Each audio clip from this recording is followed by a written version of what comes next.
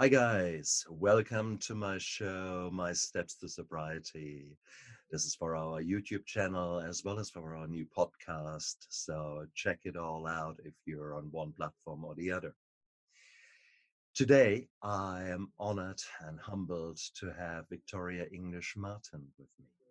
She is an eternal student of life and is a woman that impressed me and stopped me in my tracks when I learned about her story, and a story that I thought would fit very well into our discussions here and into our show, because it is all about learning how to deal with the obstacles of life, how to deal with the storms that are brewing and where we can't do anything but roll with the punches.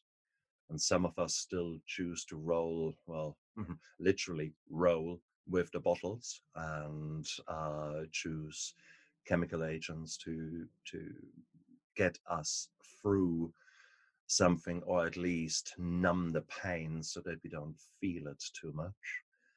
Whilst others, like Victoria and myself, have chosen to find different ways. And I'm dead excited to chat with Victoria today and find out what we can learn from her. So, Victoria, thank you so much for coming on my show today. I'm honored. Thank you for that beautiful introduction and for having me on your show. I'm honored to be here, humbled, and grateful to hopefully be of service to others. Hmm. Oh, and you will, no doubt. And I would like to shout out to you. Actually, we had planned this interview in 2.5 hours' time, and then the weathers in your mountains decided not to play game, and we rather quickly improvised and brought the interview forward. Yes. So well done to you. Thank you very much for making it all happen. And that's the reason that we've got Victoria nicely relaxed in her bed there, up in the Hmm. mountains, rather than Yes, in a bit more exactly. in a different setting that you maybe would have expected for a show. So that's all cool. It's all good. I don't have a professional workspace set up here Uh, intentionally because it is our little retreat after all the months in quarantine. So I don't have a nice backdrop or anything, but my pillow is quite fine. I think so too. And I think the reality is that's life. And you have to roll with the punches and you have to improvise and you have to do all the right things. And that's Absolutely. exactly what we're doing here. So Yes. welcome to Victoria, who is actually a human being. She is not a robot with a perfect setup. She's not a perfect mask that we like to keep in front of our face. She's actually an honest, down-to-earth girl who has an amazing story. Right, Victoria? I would love to know, when you were really little, when you were a little girl, what did you want to be when you grow up? That's a nice question. Well, I was born in 1970, which makes me 49 now. And back then, women did not have a ton of choices or dreams of what they could become. So, like many girls, I wanted to be a mommy when I grew up and also a ballerina. Me too. Not kidding. So, um, and then as I grew a bit older, I had quite an interest in writing as a student, and so I briefly considered becoming an English major. But I also had a passion for science, so I ended up going into studying dietetics, nutrition in college. I finished college and decided that I did not want to work in a hospital, which is about all you could do with a dietetics degree back then. So but I had always, like I said, with my dream of being a dancer, I had always loved movement and exercise physiology, anatomy, anything involving movement in the body and the systems of the body. So I went into teaching movement. I teach Pilates, and which is a methodology of exercise So I've done that for many, many years. I do nutritional consulting, helping people change their lifestyle, their eating habits, their relationships with food. So and I am also a mother of four. So the mommy part came true, and the ballerina part, not so much. Uh, but I do work in the field of movement and with the body, so that is very rewarding for me. Do you still like to dance? I do. I do. I get mixed reviews from my kids now, but I don't care. Uh, Priceless. I I do. I love to be present in my body and just any kind of movement to me. Like Joseph Pilates, the inventor of the father of Pilates, which was called contrology in the beginning. There's no bad movement. There's only movement done badly. So I just like to move. Beautiful, beautiful. When I was younger, I loved the rock and roll. I loved ballroom dancing. So I certainly, and I did a bit of freestyle. So I know what you mean. Oh, That to be out there and move is a beautiful, beautiful thing. yes. So that was you when you were younger. You had your dreams, and you then were saying you were getting into college, and did initially sort of thinking about the writing, but you ended up dietitian. So all a very healthy and beautiful thing. Where did the alcohol come in? When did you have Well, your first drink? the alcohol came in um, when I was a child. I grew up in an alcoholic home, uh, and there was quite a bit of dysfunction when, and so I didn't know what to call it. I just knew that as I got older, as many children of alcoholics can attest, I just knew that when I would walk in the house, I felt like I sort of had to do this to check the temperature and the way the air, the energy was flowing in the home, and I would innately know if it was a good day or a bad day. Mm, So I didn't know until I was older that alcohol was at the root of much of the distress in my home. Thankfully, when I was about 13 or 14 years old, my father stopped drinking, stopped smoking, stopped all of his unhealthy habits, wow. and decided to take up exercise. He is now 82 years old and has done multiple, countless marathons, triathlons, Ironman competitions, and is a successful businessman and quite the inspiration I think I need to for. get him onto the show as well. Yeah, he's he's a wonderful human being. So Oh, my wow. first exposure to alcohol was an unhealthy one, but I also had the gift, and I tell my father the greatest gift he ever gave me was his own recovery, to see him overcome his battles. Um, I did have a strong uh, leaning on my father's side of the family, big German Irish Catholic family, to alcohol abuse on the male side, but I wasn't aware of any on the female side. I think I had my first drink when I was about 14, the typical taking some strange combination of liquor from my parents' cabinet and mixing it in together into some wretched syrupy combination. Probably mixed it with Tang or Kool Aid, um, and I didn't really like it. Uh, and from then on, I drank a little bit here and there. In high school, I drank. I got drunk a few times.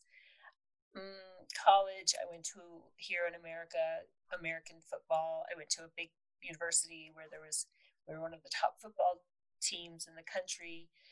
I joined a social club called a sorority here, and there was many of the events were alcohol centered. I did not stand out from my peers at that time as drinking any more unusually in a different way than my peers. But certainly there was a lot of ruckus and nonsense. Well, that was But the 80s, 90s, wasn't it it? was the 80s and And 90s. absolutely, alcohol was part and parcel. That It is, really was. you go away, and wherever you go, there will be alcohol. Yes. That was Yes. certainly the So case in Germany, and it I was, assume exactly the same with you. yes. So a typical college environment, but I didn't really suffer any consequences other than some vicious hangovers. Uh, then I got out of college and was extremely health oriented. And about a year and a half after college, I married my first husband, my college sweetheart, who was not a heavy drinker. We were out of the college scene, and I I can count on one hand the times that I overindulged from the time I was about 21 when I graduated until 29 when my mother died suddenly. So in my mind, I actually remember thinking, "Wow, I dodged that bullet. I didn't get whatever it is on that side of the family.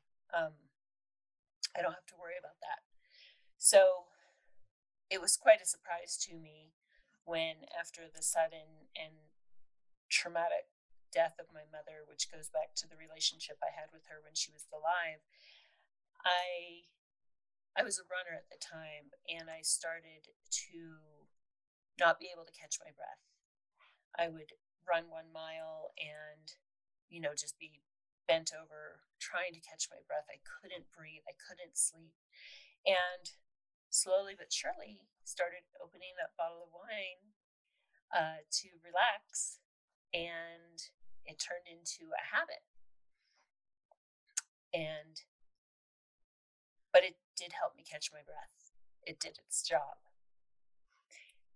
So that's how it all started. That's how the slippery slope of becoming addicted to alcohol started for me. It started later in life and was a very, very slow descent and caught me off guard, to be quite honest with you. How intriguing. How intriguing. You clearly have got some genes there that were handed down from daddy's side of the family.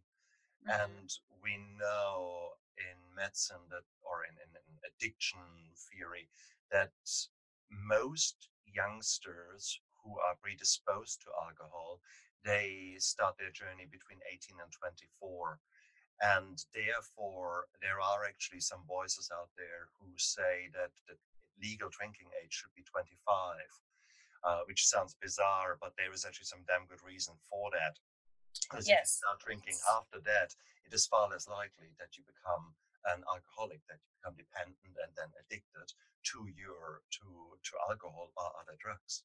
But interesting. here we go. It just shows that you are the exception to the rule, and that alcohol indeed initially will be a friend Hmm. because it helps you to deal with something that is happening in your life.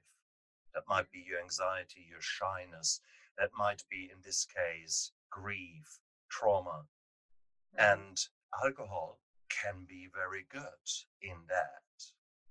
The problem is, it's a friend that you invite who then tends to stay. And Overstays its welcome. isn't it? Isn't it? Hmm. There is an Arabic saying, what do have friends and fish in common?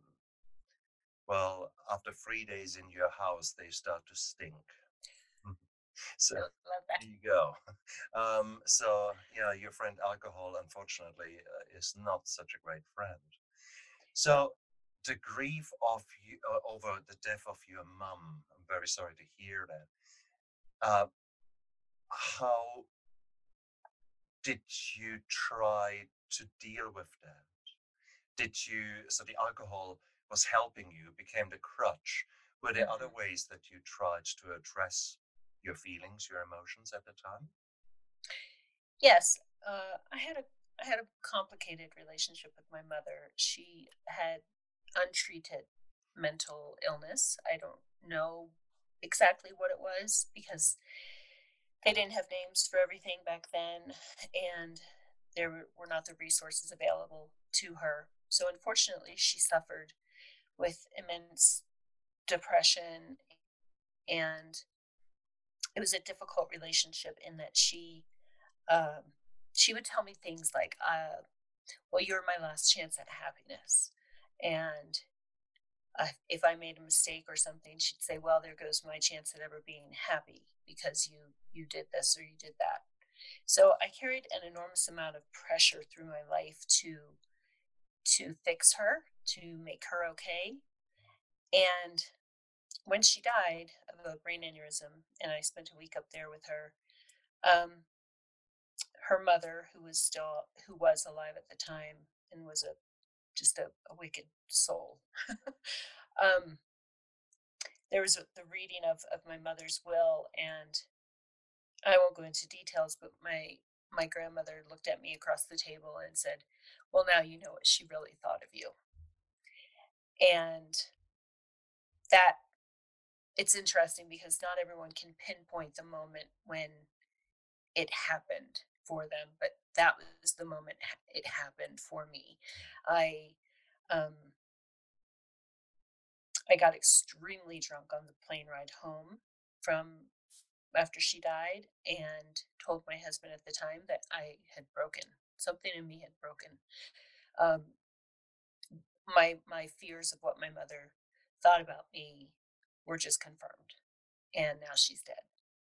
So, besides self-medicating, beginning the slippery slope of self-medicating with alcohol, I had 3 young children at the time. They were 1, 2, and 4. And so I I loved them. I overloved them. I was so determined that they would never feel unloved or feel like they had failed me, that it definitely compromised my ability to be an authoritative figure. And that played out in some unfortunate ways as they hit their beautiful teenage years and such, because um, Oh, you I can can just imagine see that. I just never wanted them to feel unloved. Oh, So I had very blurred boundaries with them, and that did not serve me or them. So I think that's I've never been asked that question before, but it's a very thought provoking one because I definitely, aside from beginning the self medicating, I also started the process of just making sure that my children never felt unloved and making sure uh, that they never felt the way I felt from my mother. it's spooky for me to listen to you because I have had a virtually identical experience. I could have just altered your voice a little bit and pretended it is said by me. That would be exactly right. There was no reading of the will, but I learned about the real faults of my mother when we went to church for her funeral, and people took me aside and told me what she really had said about me behind Oof. my back. So identical, identical, Wow. and incredibly, incredibly painful. Please, Incredibly painful. isn't it? And it is this That's break. crazy. Yeah, the breaking. I realized that I remember the second I stood there. You as if someone would have slapped me in the face. I know. It, Yes. that's the reason. So dear viewers, when my mind suddenly went blank when Victoria was recounting that, that was because I was back in that church on that day. Mm. So my goodness. And then, wow, I mean, that is a deep blow, and no surprise that the alcohol and you had a steady relationship thereafter. Yes. How did your husband feel about that? Well, my husband at the time, we, like I said, we had 3 children in a very short amount of time. And I was a very capable mother. I taught Pilates at the time. I was just teaching part-time because the children were so little, and he was never much of a drinker. Um, when I came home from the cab ride, because he had flown back to we lived in Miami at the time, he had flown back to Florida to care for the children while I finished things up with my mother. So I flew home alone, and when I came home, he said to me, "How are you?" And of course, he was startled to see me, an absolute drunk mess, um, because he wasn't accustomed to seeing that, and he was like, "Whoa." He said, "How are you?" And I said, "I think I'm broken." I remember that very clearly, saying, "I think I'm broken." And over the following months, I was seeking a lot of validation from him. And I would say things to him like, "You have to promise me you'll never make me feel the way my mom made me feel." And he'd say, "Well, I'll try not to." And for me, that wasn't enough. I needed some sort of absolute. And I don't think he had the emotional bandwidth to understand what I was going through. So our marriage ended. My mom died in 99, and my marriage to him ended in 2002. So, and we both had a role in that. And part of mine, I think, was waiting for the other shoe to drop and expecting him to let me down and almost forcing his hand in some ways, because I became completely invested in my children and ensuring that they would feel okay, that they would be okay. And you know, I just, I figured, I see this now. I obviously couldn't see this at the time, but I remember thinking he's going to screw me over at some point. I just know it. I just know it. I just know it. Of course, I didn't say this out loud. I didn't understand it at the time. He did notice that I was drinking more, and it concerned him. But he's just sort of like, "You're really using alcohol quite a bit." I said, "Yeah, I am." So I decided I would stop using alcohol for that purpose, and was successful, until the divorce happened, until that other shoe dropped.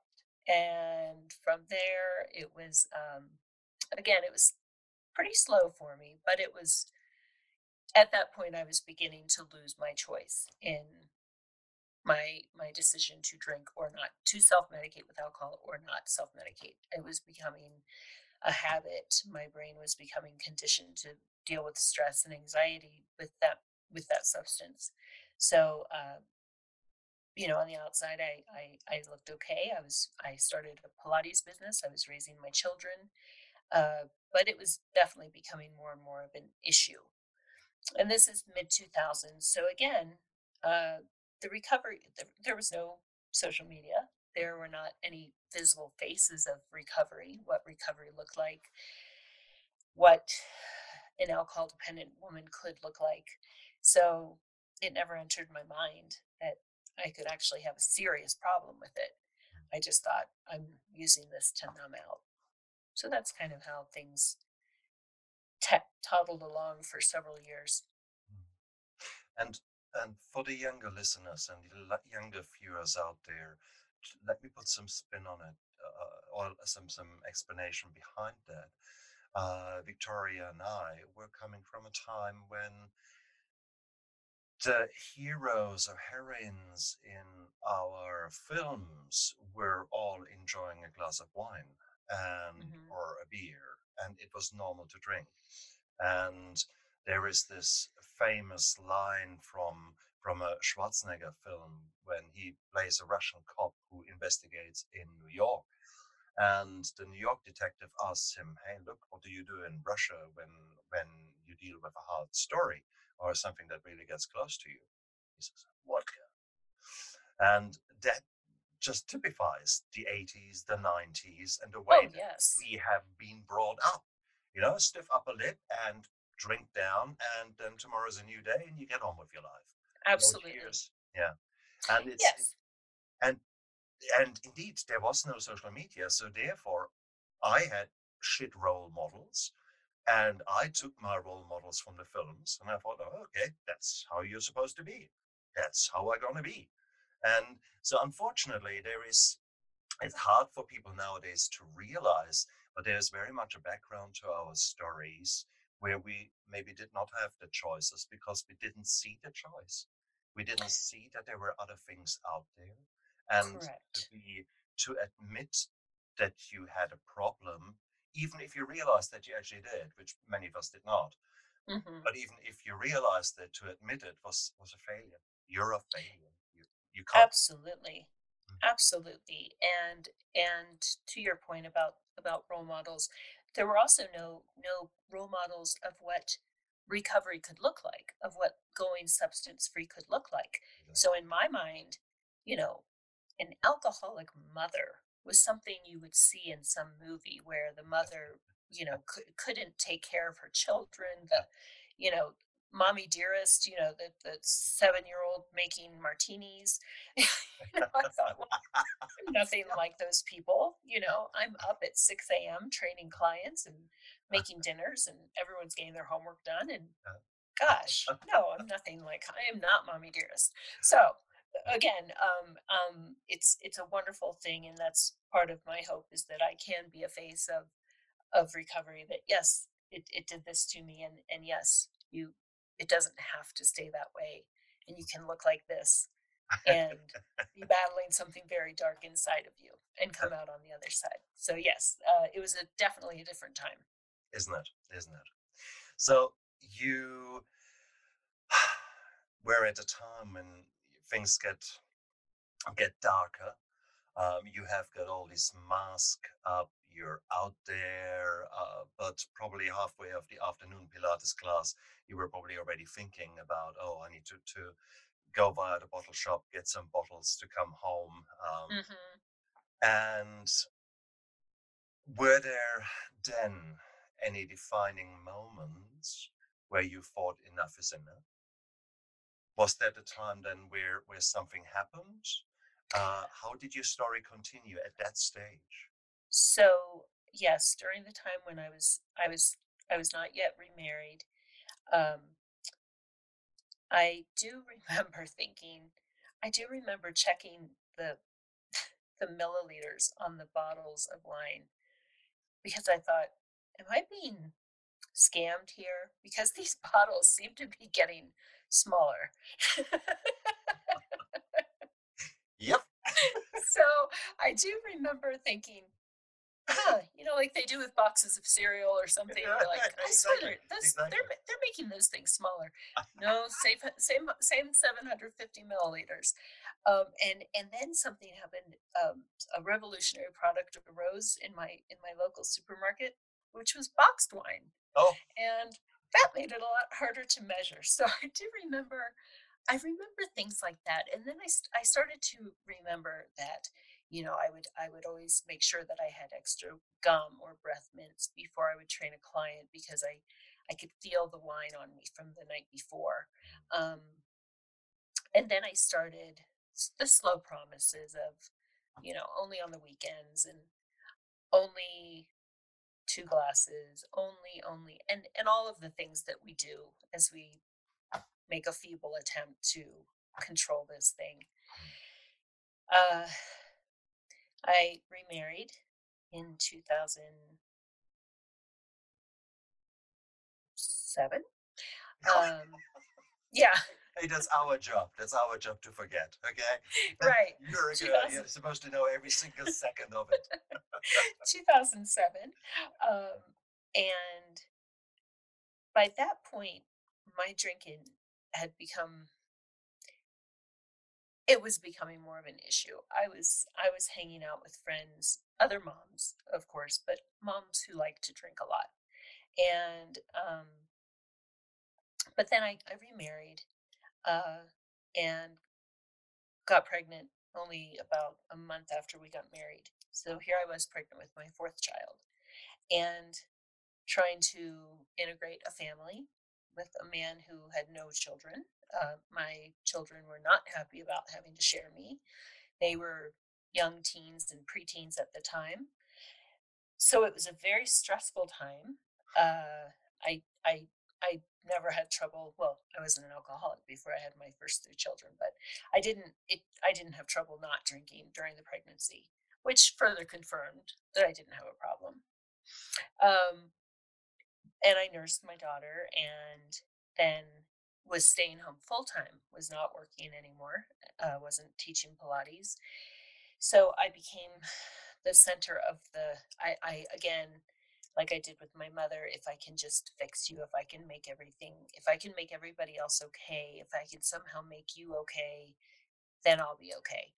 And I fell very deeply into that pattern of trying so hard to make this blended family work, trying so hard to just make everybody okay. And once I had stopped nursing, I started picking up the wine again. Um,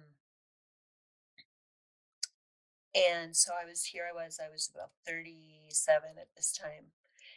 And it quickly went back to my old drinking habits of popping a bottle of wine pretty much every night while I was making dinner. You know, I thought, oh, I'm not nursing anymore. I'm back to running.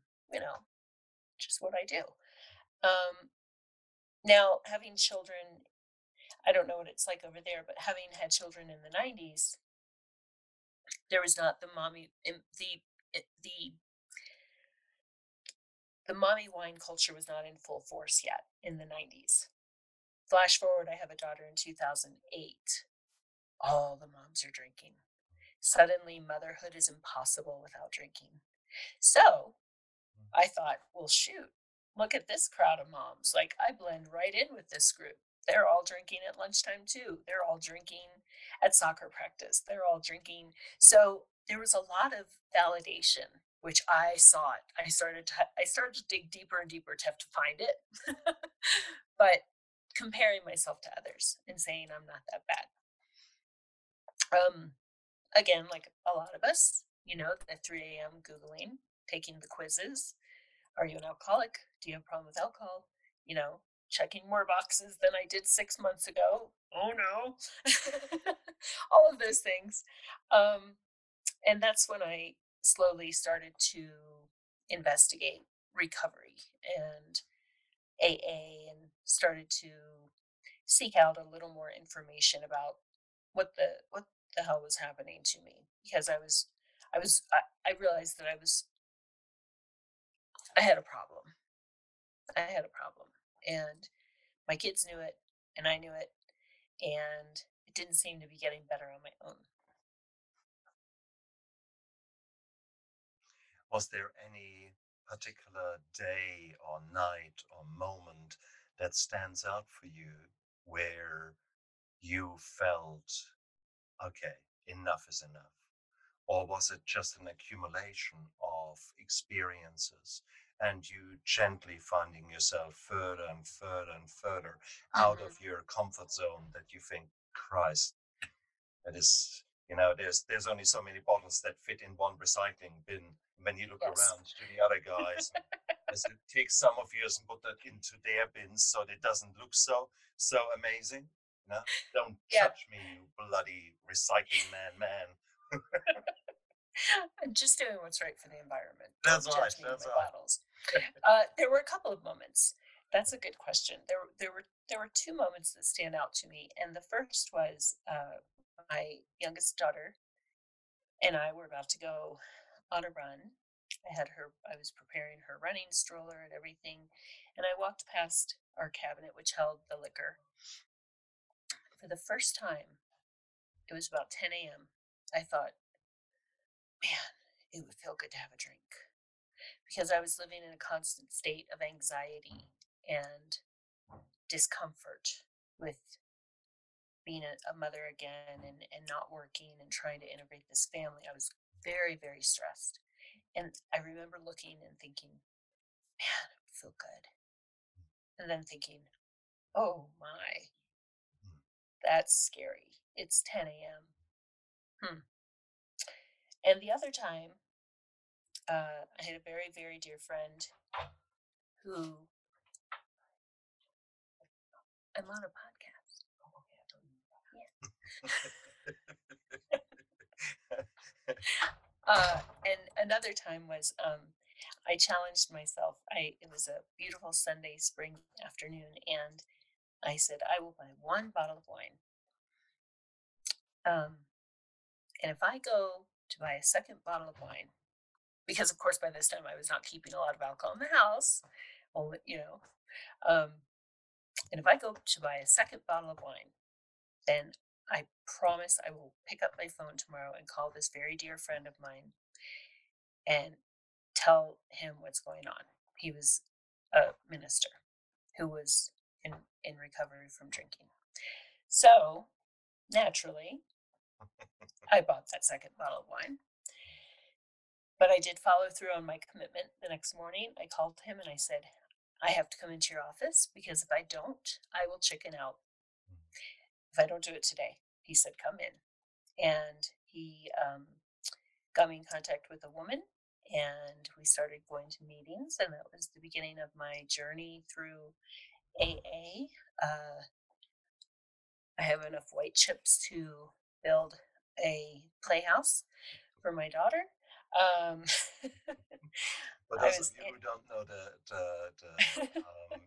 AA system, you get chips for every milestone you reach. And initially, that is a week, then a month, then and I Mhm. can't remember how it goes, but it is But basically you get chips. Now, if you get the yes, same chip again and again, that means that you actually had a little relapse and you start from yes. scratch. And the So, white chip is the so white chip symbolizes surrender.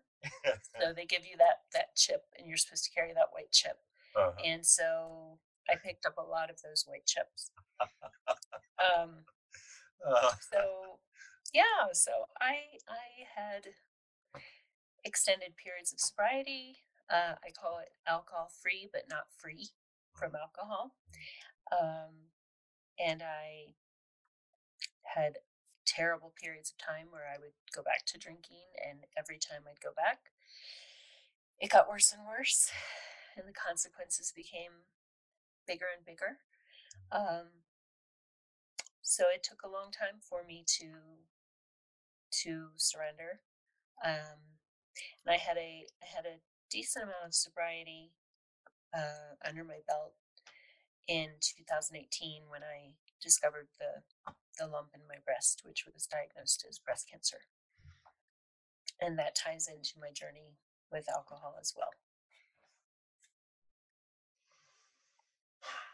when you say that ties in with that, you probably refer to the fact that a number of cancers are actually linked to alcohol.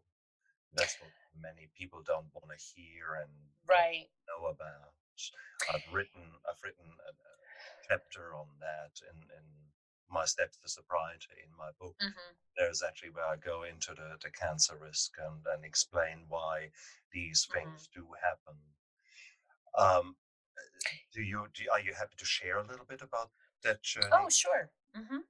So it turns out that so at this point I was very healthy. I thought I had gone through a lot of recent stress with some situations with my now young adult children just before my diagnosis.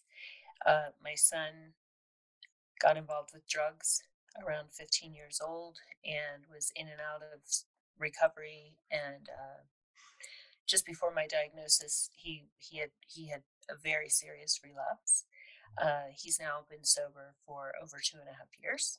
Beautiful. Um, he has a beautiful story, but it was very stressful. My second daughter had been a victim of sexual assault at college and had not gotten justice through the court system. So I was mentally frazzled and unwell. And I believe that definitely weakened my immune system. I kept getting bugs. Um, so, anyway, I found this lump in my breast. And it turns out that I had a breast cancer called triple negative breast cancer. So far, they do not find a direct link between alcohol and this type of breast cancer. However, I do not minimize the role that alcohol may or may not have played in my diagnosis. I do carry the BRCA1 mutation. I have no family history of breast cancer in my family, but I do carry the BRCA1 mutation. So, as my oncologist explained to me, I was born with a 75 to 80% chance of getting breast cancer. So, I don't know how much alcohol contributed to my diagnosis, but I certainly know it didn't help. Um, when I was diagnosed, I went to the doctor right away. They knew it was cancer as soon as they looked at it with the ultrasound, and I remember thinking, okay, I'm in for the fight of my life. I had a very aggressive type.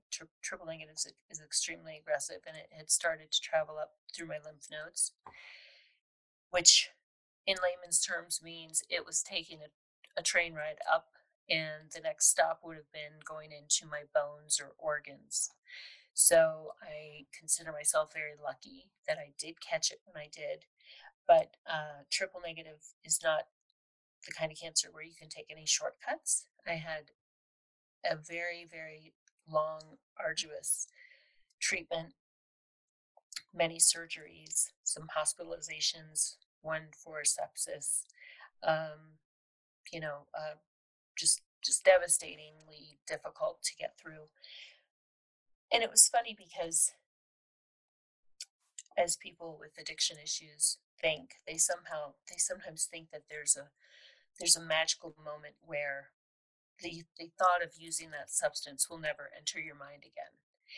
And I thought that when I was going through cancer. I didn't drink during cancer, but I thought, gosh, well, I'm fighting for my life. I'll never want to drink again. The thought will never enter my mind. So you can imagine my surprise when, after treatment finished, and again, having been the type of person who has always put a lot of expectations on myself and helping others,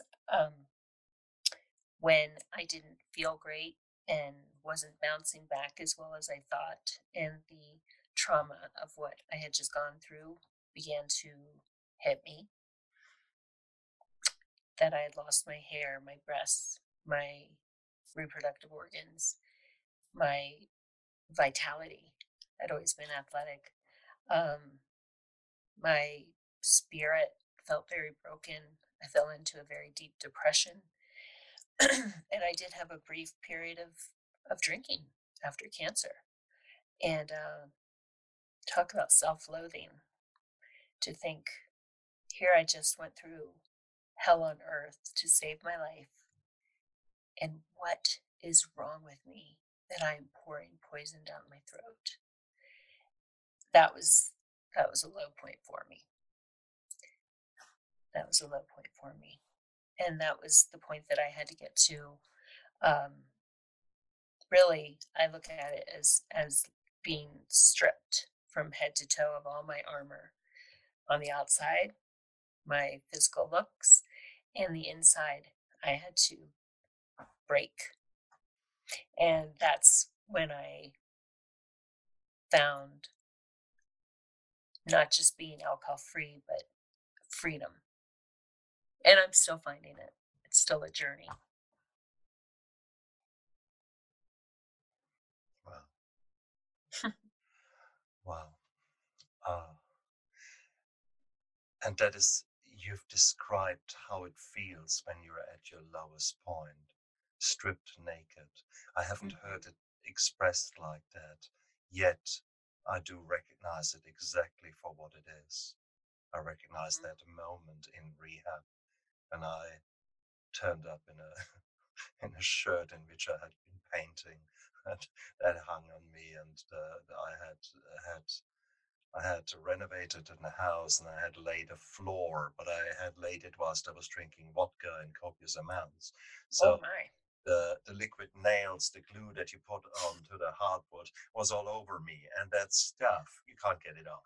You have to rip the hairs out. So for much of my rehab, I was actually stripping me naked, literally. Hmm. Mm-hmm. It was, oh my God. And it is such a beautiful description. Stripping naked. This point is a turning point for you. This point was something that you had to reach again because you had been there before. You to a certain level, to a certain degree, because that's when you called your friend the minister. That's Yes. when you had over the time you had these kind of warning bells going, Mm-hmm. and now you found yourself again at the bottom of depression, down and out, literally. Mm-hmm. Where did you get the strength from to move from there? What did you do to, what was the first tiny baby step that you took at that moment? Mm-hmm. I was so now we're talking about only about a year ago. Um, I was experiencing aside from going through the drinking, trying to stop drinking. I mean, talk about hangovers after having been through chemo, radiation, all these surgeries. I mean, I was feeling very, very poorly, as you can imagine. I didn't have a shred of respect left for myself. Um, that I had, fought for my life and then gone back to this poison. So I think for me, it was my higher power. I call him God. Was saying, "Look, if cancer didn't kill you, alcohol will, and you're gonna have." I know you'd love to be able to do this on your own. I know you would, but you can't. Good try. High five for all the efforts, but it's gonna, But we it's love to gonna believe take. it. We love to We believe it. really, we Wrong, really like, do. do it. Yes, yes. And I had muscled my way through so many things. And Yeah. I just felt very, I just knew I had to do something drastic and it was going to be more than just meetings and just, so I decided to, for the first time in my life, show myself a little bit of self-compassion and say, you know what, Victoria, you've been through a lot. And why don't you give yourself a break? Why don't you give yourself the kindness that you would give to your best friend or even a stranger on the street? Why don't you give a little bit of that to yourself? So I committed myself to healing through many modalities. After cancer, people don't realize the emotional and physical fallout that we're left with. So I decided that I would take on a multi-dimensional approach to this, and I committed to a 3 month intensive outpatient program. I did a yoga retreat. I did intense therapy, including things like EMDR, Right. revisiting trauma. Um, I wrote a lot of letters to people, to my mother, to other people. I wrote a love letter to myself. I went to a therapist who specialized in helping survivors of cancer recover. And just again, woke up each day and prayed for just a little bit of love for myself that I so easily gave to others. And that has slowly grown into um, having an actual love for myself. And so it's a lot easier to think, would I pour poison down a stranger's throat? No. Why would I pour it down mine? I deserve better. Um, and that sort of has led me into the path of now hosting a podcast called After the Crisis. And becoming an integrative nutrition coach, and now also being in training to become a recovery coach. So that's where I am today. Beautiful. What a beautiful journey. I'm so pleased for you. This last year must have been the most exciting thrill ride. I mean, any bloody Disneyland can just shut down compared with that thrill ride that you have been on there. Well done. Yes. Yeah, yeah, that's a great way to put it. And you know, what I learned through cancer is that, you know, how do I put this? Things things happen and they hurt. But if you go back and try to heal them, it's never going to hurt as much as it did the first time. So, I had I lost all of my hair. I had my breasts removed. I had reconstructive surgery. I had to go to physical therapy to learn to use my shoulders and arms, and I had, neuropathy and all the things. And it hurt to go through through the process of recovering movement in my body and everything else. But none of it hurt as much as the actual removal of my breasts and waking up after surgery and feeling that pain. And so I view revisiting my past traumas and things that took me back into the cycle of drinking for so many years, that it's going to hurt. It's going to be scary to look at. It's going to be scary to feel. Feelings are scary, but it's never as scary as when it was actually happening, when you're actually in that room and your grandmother says that to you, when you were that little girl coming home and wondering what kind of chaos is happening in your home that day. It's okay because, like a good friend of mine, Lolly, says, right now at this moment, you are safe. And so I would remind myself of that whenever I was getting ready to go back in to dig out the way one of my recovery coaches put it is, you've been chopping off the branches of your trauma tree for a while, but you've got to go in now with a really big shovel, possibly a backhoe, and unroot that thing. And so that's what we did, because she's like, look, what are you going to do? Are you going to keep pruning this thing and let it keep growing deeper and deeper and deeper? Or are you just going to go in with the shovel and the backhoe and just get it out? And so I kind of took the approach that I did with cancer, by any means necessary. The doctor said to me, you've got to go through 16 chemos and radiation and surgeries, and we're going to, take parts of your body. And I was like, okay, by any means necessary. So I had to have that same approach when it came to getting rid of this cancer in my body, this other thing that very much wanted to end me. So that's helped. You have described essentially the work that is necessary for anyone to heal, regardless if alcohol is involved or drugs are Mhm. involved. I think alcohol, drugs, whatever addiction we have is a sign of the underlying trauma not having been dealt with. And you have just nailed it. And you have, in the last 5 minutes, you've touched upon so many beautiful modalities that you use to deal and recognize what is going on inside.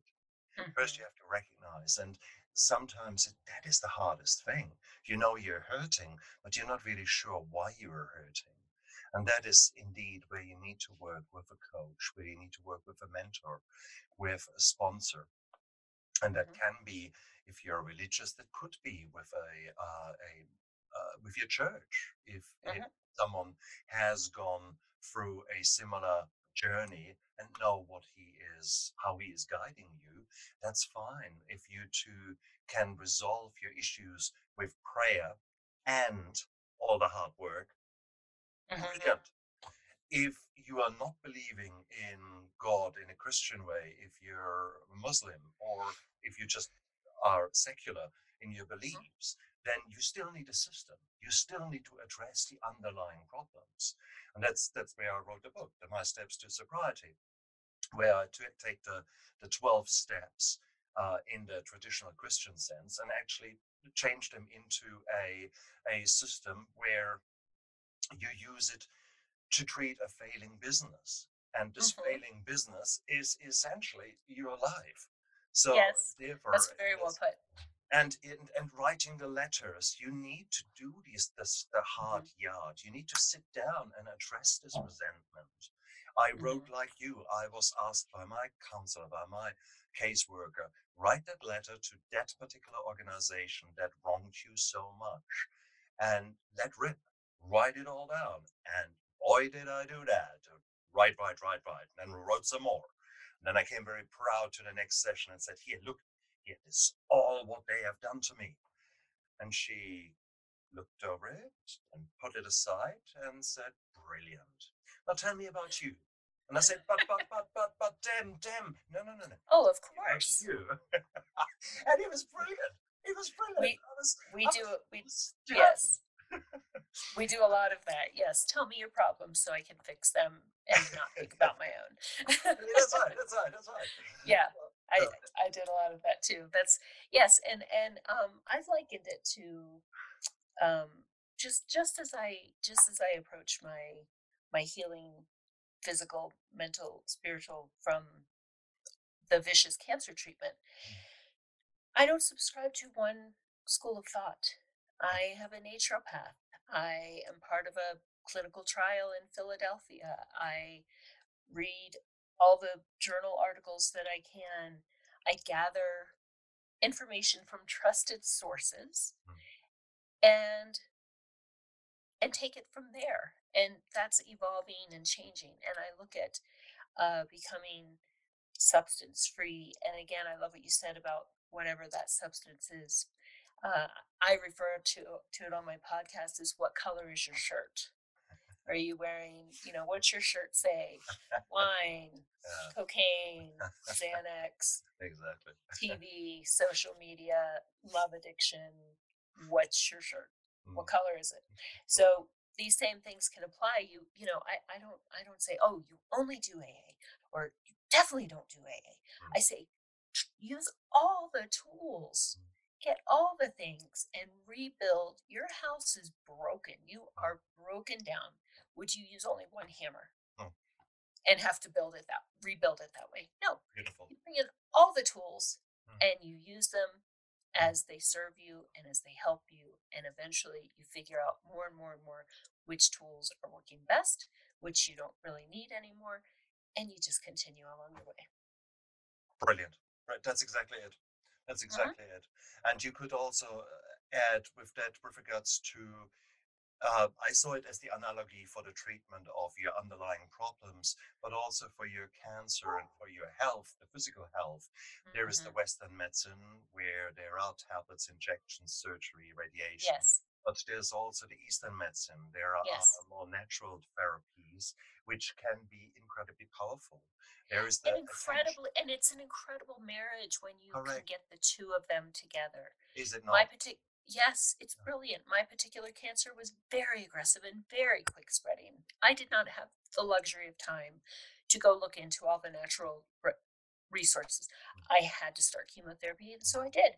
I put out the fire, and now I use all the things: traditional, non traditional, integrative, and today I'm all right. We'll see what happens down the road.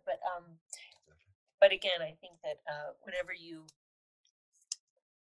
stop being open to growth and change, and I think that's when you need to take a look and say, I'm probably too much in my comfort zone. I need to scoot out of it a bit. That's how Is that we. where your mountain retreat comes in? Yes, exactly. Yes, exactly. So yeah, and then you just, as we say in America, keep on trucking. Beautiful.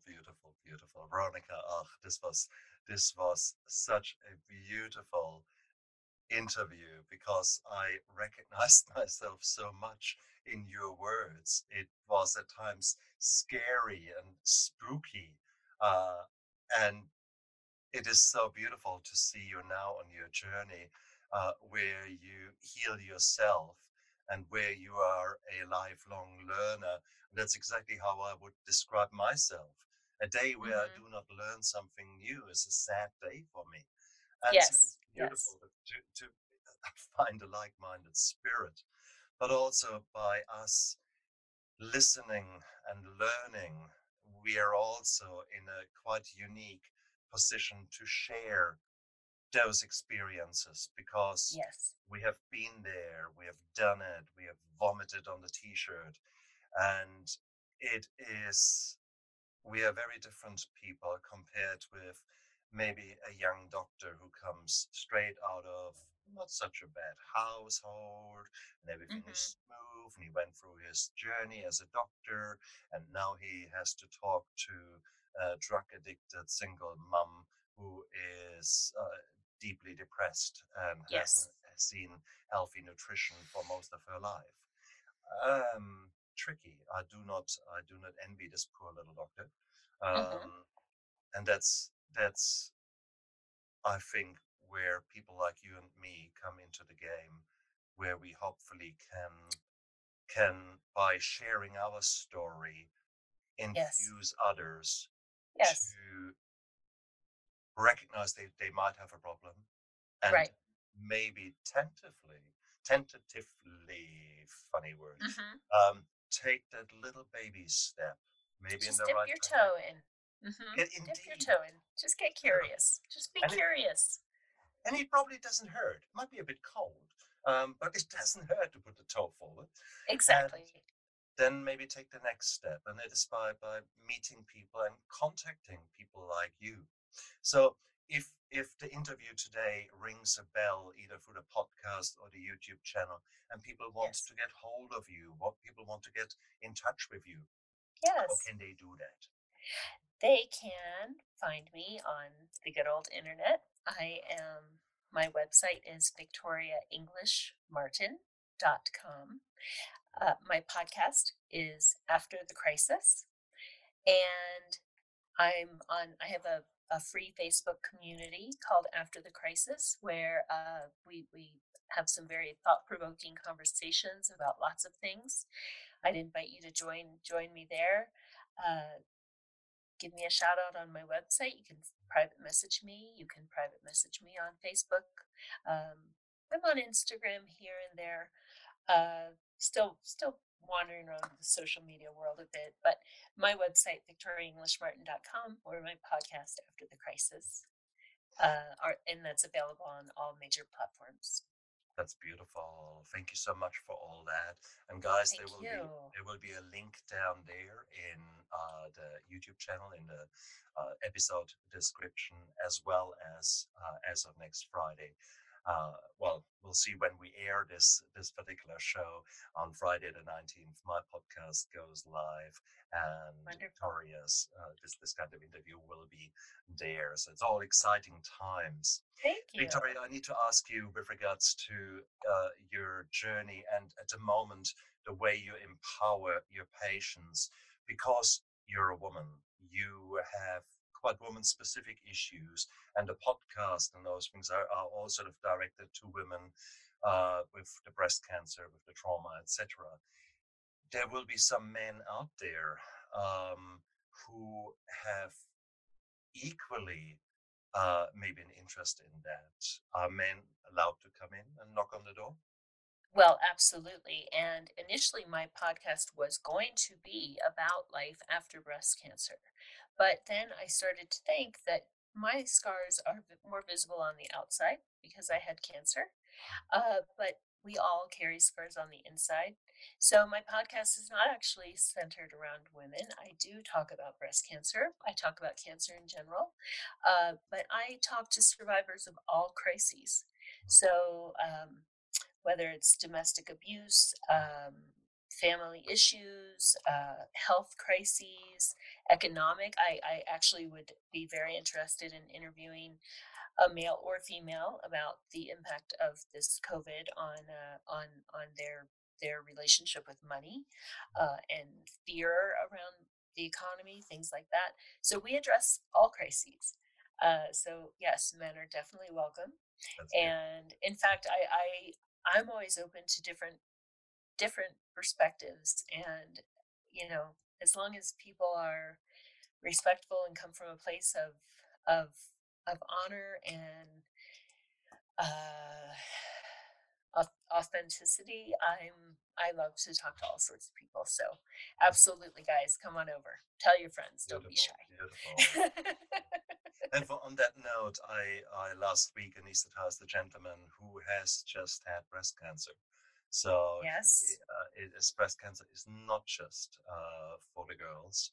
It can Nope. happen to us men too. Luckily, it is a Yes. far lesser risk Yes. for us. We are plagued with the bloody prostate instead. Yes. But yeah, it is what it is. So no, Hmm. brilliant. I'm so pleased that we did Thank this you. interview today. Thank you so much for making it all happen, keeping in Of mind that this storm course. was potentially interfering with our Yes. plans here. But I'm so pleased. I felt Thank- called that it should happen today, so I'm glad that it did. Oh, brilliant. Thank you. I'm sure we will stay in touch. Look after yourself. Absolutely. Safe trip back home. Look after Yes. yourself. Thank you. Bye. Have a blessed day. Bye bye.